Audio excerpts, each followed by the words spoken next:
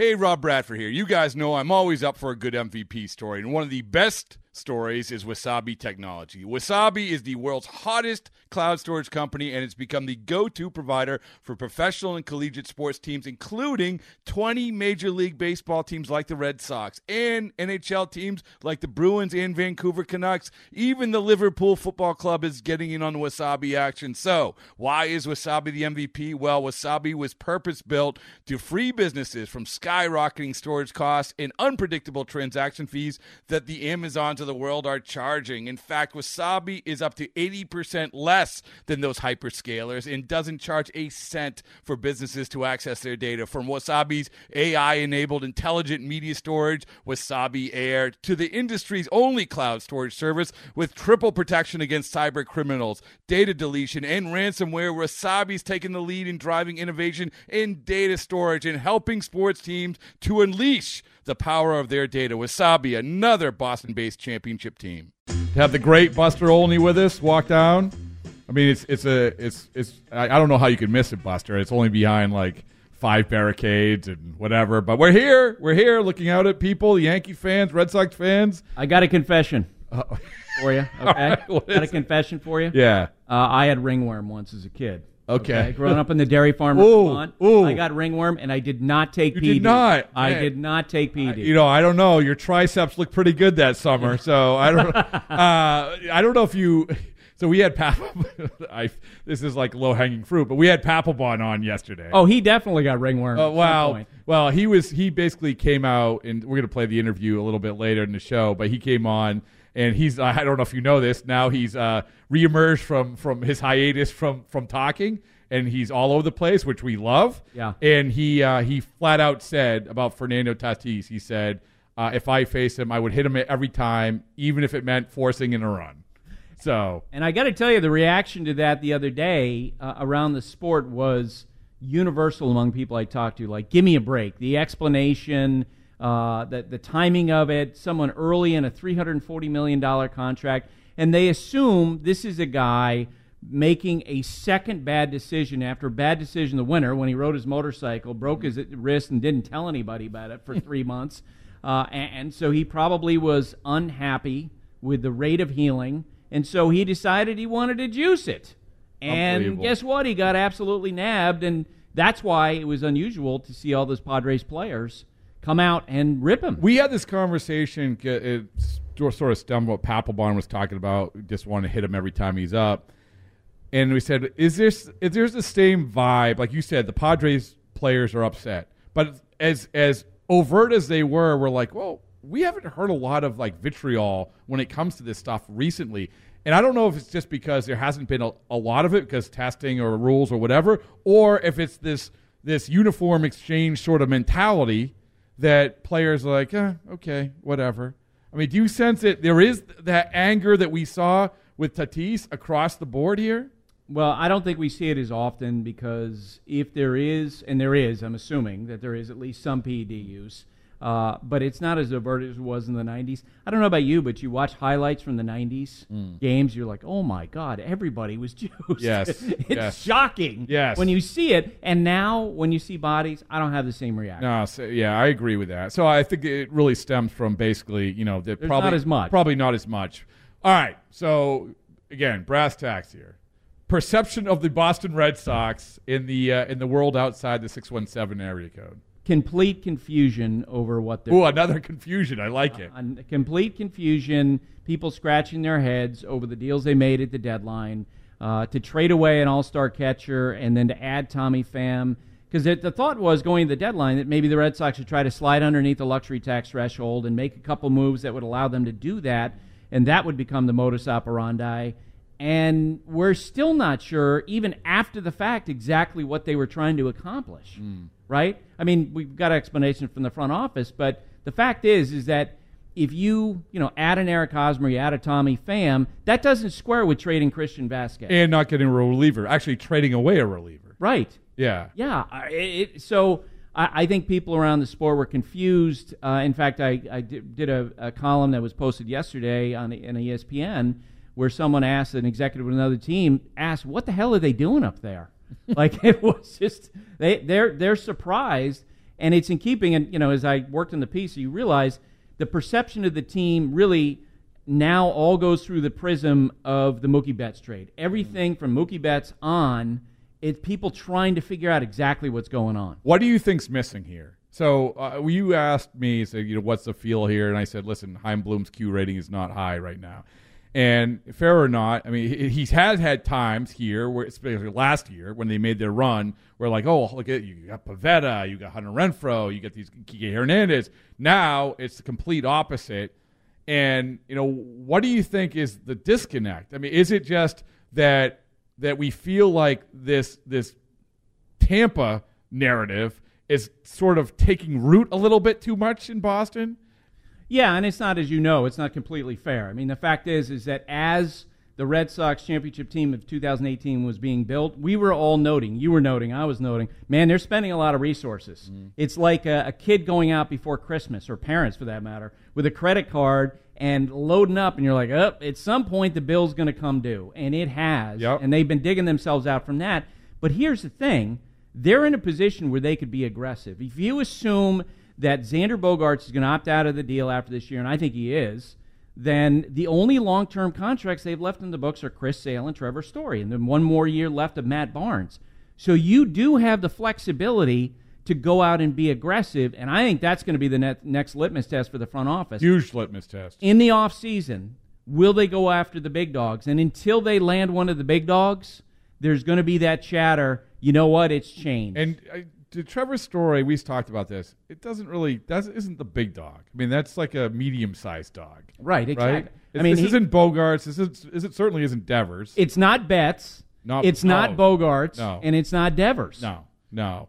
And so, all right, Buster Olden of ESPN is joining us. And so when you talk about that, it's interesting because we were just talking about 2013. So 2013, they free up all the money for the Nick Punto trade, right? Our good friend Nick Punto. And so you free up all that money. How are you going to spend it? Josh Hamilton's sitting there. Everyone, are you going to go up? And no, what they do is they get Victorino, Napoli, Ross, Dempster. But, here's the thing. And you can say, well, maybe they'll do the same thing. Two things. Number one, you have to outbid for Victorino and Napoli, which is 3-year deals, which you're not like, they haven't shown, this regime, shown that they're willing to do that. Yeah.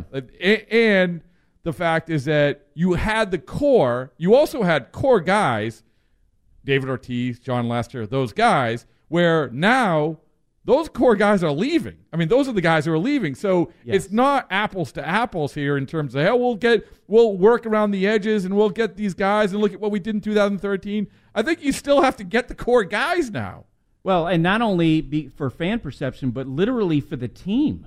Like, what's the bedrock of this team right now? Is it the rotation? Of course not. Is it the bullpen? No, because you and I know that in 2022, bullpens come and go. Mm-hmm. You could have the best bullpen, you could have the worst bullpen at the beginning of the year, and you could have the best bullpen at the end, like the Nationals in 2019. Is it the lineup? No, they're 18th in home runs, as you and I talk. Bogaerts may well be on his way out. We don't know where Devers going to be in 2 years. Where's the bedrock? If you are a big market team, if you're the Phillies, you got Bryce Harper, you got Kyle Schwarber. If you're the Yankees, at the moment, you have Aaron Judge, you have Garrett Cole. The Dodgers, clearly, I mean, they have like 8 of those guys. Right. If you're a big market team, who's the guy? And it's very interesting because right now, I think what I believe the Red Sox are trying to do now is essentially to emulate what we've seen in Los Angeles. And you know what? A lot of teams have trying to do that and getting caught in this bind. The Giants, Cubs, and Red Sox are all teams that are trying to, payroll flexibility, don't get locked in too much long-term deal, pick the right guy, and guess what all 3 of those teams have? They don't have the core star. And you know what? Going forward. You just said it. Pick the right guy.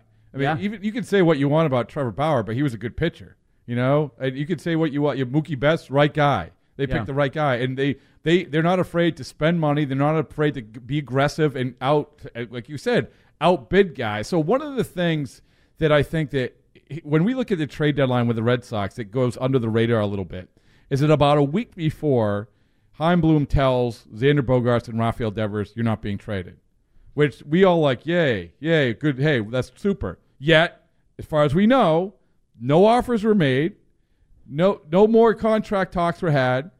So I know that public perception, and maybe this comes from ownership, saying we need you to do this to keep the fan base happy. But that's not necessarily the right way to do it. If you aren't going to actually use that to give a better offer or to see where they're at in terms of offer, then why wouldn't you at least explore? Like, this comes back to Mookie's. The Devers situation lines up exactly with Mookie. Exactly. Yeah. Where you go into the trade deadline in 2019 and they say, well, we're going to hang on to Mookie. Well, okay, you hang on to Mookie. You get probably less value by trading him in the next offseason. But at least you had made offers. You know where he's going to be at. Here, like, do you agree with me? Like, shouldn't they have at least explored offers for these guys? I think at this point where the organization is that they need to pay them. They're going to have to pay a tax for decisions that they've been making the last 2 years that have stirred the unhappiness of the fan base. So I think they're going to overreact. What you're talking about is the business side of things is going to start coming into play a little bit more than they thought. I absolutely anticipate that. And a lot of what this column that I wrote yesterday about was the history of John Henry's ownership, which has been wildly successful, right? 4 championships, the renovation of Fenway Park. It feels that the Red Sox organization generally much more connected with the community than, say, when I was popping around here in the late 80s and 90s. But what you've seen time and again is that they will veer. John Henry will veer. A lot. Where we saw Grady Little was the manager. In the 9th inning of an ALCS, one decision, essentially, and he's gone. Theo Epstein, who's going to make a speech in Cooperstown someday. He's going to go into the Hall of Fame, generally considered to be the greatest general manager of all time, gone. They couldn't work that out. Ben Cherington takes over, builds a farm system, builds a payroll flexibility, wins a championship. A year and a half later, gone. Dave Dombrowski's brought in, given all the resources, spends them, does exactly what they want him to do, win a championship, and he's gone. And guess what's happening now? Yeah. Like, unhappiness is beginning to... Well, they also, Buster, it also seems like they chase their tails. Like, they think this is the way baseball's going. It's blazing hot outside. You get in your car to turn on the AC to get cold air pumping, but it blows hot air out. This issue is commonly caused by low refrigerant due to leaks in the AC system. You want an easy, all-in-one solution that will restore the cold air in no time. AC Pro Recharge Kits make restoring cold air easy for even those with zero DIY experience in less than 10 minutes. Save time and money versus going to a shop by picking up an AC Pro Recharge Kit today. Be a pro with AC Pro.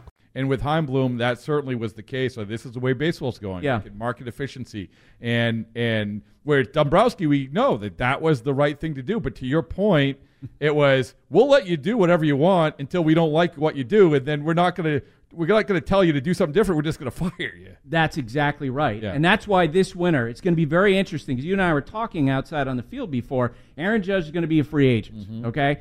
And by all logic, and based on what the Red Sox have been doing the last couple of years, you would never think the Red Sox would get involved in Aaron Judge, okay? But if you're the Red Sox ownership, and let's say that the business side is telling you, this is starting to affect our bottom line, the unhappiness with the direction, you want to make a dent, you want to reinvigorate a fan base, there's no doubt about it. Like, that would change the conversation. That would wipe the Mookie Betts trade to the side. There's not a lot of guys in baseball can do that. Right. Right? I mean, so it is going to be interesting, because I've said this before. The Devers Betts is one thing, because you still have Bogaerts and Devers and some of these other guys still here. Right. Devers and Bogaerts leaves, and this is a simplistic way to look at it, but who's the kids wearing the shirts? They're not wearing Story shirts. They're not wearing, Pavetta shirts. Eric Eismer shirts. They're not wearing Eric Eismer shirts. They know he's probably going to be on another team. Yeah, next exactly. spring. I mean, maybe Cassis. I don't know, but that comes to the business side of things. And so this is what I'll ask you, and this is like a fantasy baseball simplistic way. You can't come to terms with Devers. Like, we all think that Devers is, right or wrong, is asking to be considered as a top 10 player in the major leagues. That's what he's asking. Don't compare me to a third baseman. Don't compare me to Matt Olson. Don't compare me to anyone. I'm compared to a top 10 player. All right, fine. You're not able to come to terms with him. Bogaerts leaves. Do you think it would be a wise decision to go after for the Red Sox to go after Judge? First off, I'm gonna undercut your premise by saying I think that they're gonna make Devers an offer he can't refuse. I think that the stakes are growing by the day in terms of the importance of re-signing Devers to reverse to put that narrative into a box. They need to sign Rafi Devers. I think that with Bogaerts, he's far enough out the door. He's got one foot out the door in a sense because he can opt out. His agent Scott Boras. There are going to be other teams. I know they're going to be interested in him. He can get a better deal. The 1-year extension offer in the spring, not good in terms of stoking that relationship. So I think the pressure will be on the Red Sox to pay Devers. And as we're sitting here today, I think they will. Okay. All right. You don't think so? No, I actually do. I mean, I'm not. Does what I'm saying make sense? Because you're around the team. No, it totally makes sense. And we've talked about this. It comes back to like how much the ownership / business side of things sort of drops in and says, hey, you know what? You might value Devers at Matt Olson, but we got to value him a little bit more. Well, and we could almost look at it this way. Let's say the number on and the Red Sox might want on Devers is say $230 million. Okay, then you add the Mookie Betts tax, the extra $20 million you got to tack on because you didn't keep Mookie Betts, and then you add the extra $20 million in the Xander Bogaerts tax. Yeah, you know what I mean? Yeah, so I agree with you. I think it's going to be interesting. This offseason is going to be fascinating because it's going to, right now as we sit here, we know how Chaim Bloom and company approach things. We know whether it's Devers or Bogaerts, we value you as this. Like for Bogaerts, for instance, Buster, is that I think they look at it as, what, you think you're better than this $20 million that we're paying right now? This contract you're under is fine. Like, it's fine. Well, okay, you might think that. Right. But there's another team that doesn't. And by the way, the fan base and the people buying the tickets don't. So are they going to break off from their evaluations to the after ownership comes in and does exactly what you do? Well, I think that Chaim will never waver. I think that he will evaluate players purely based on what he thinks the market value is. And that's why I think it's so important to pay attention to ownership and whether or not they veer. Because a decision like a contract you and I are talking about with Devers, that's not a head of baseball ops doesn't make that decision. General manager doesn't make that decision. I don't know if you saw this the other day when Al Avila was fired as general manager of the Tigers. Their owner, Chris Ilitch, came out and said, I didn't have anything to do with trading Verlander. And it was like, yeah, right. You're the owner of the team, and you traded a guy in a Hall of Fame trajectory. If they re-sign Devers, that's totally up to John Henry, Tom Werner, etc. That is an ownership. Which, by the way, so it'll be the first time since, when they moved on from Sherrington, the whole premise, and I don't disagree with it, where you needed a one voice, right? When the Lester thing happened, it was who's making the decisions? Ben Sherrington, Larry Lucchino, the ownership, whoever. Then Dave Dombrowski came in, and he obviously made it clear, I'm going to make the decisions. I am going to make the baseball decisions. So they do that. Then, like we said before, then he gets to the point where he makes some decisions they didn't like. You're fired. We're bringing in this guy. And I do think that they said to Chaim Bloom, same thing. We're going to be over here in Liverpool. It's a terrible analogy, but we're going to be over here. We're going to trust that you know what you're doing. We like the way that you do things, and we're going to do it.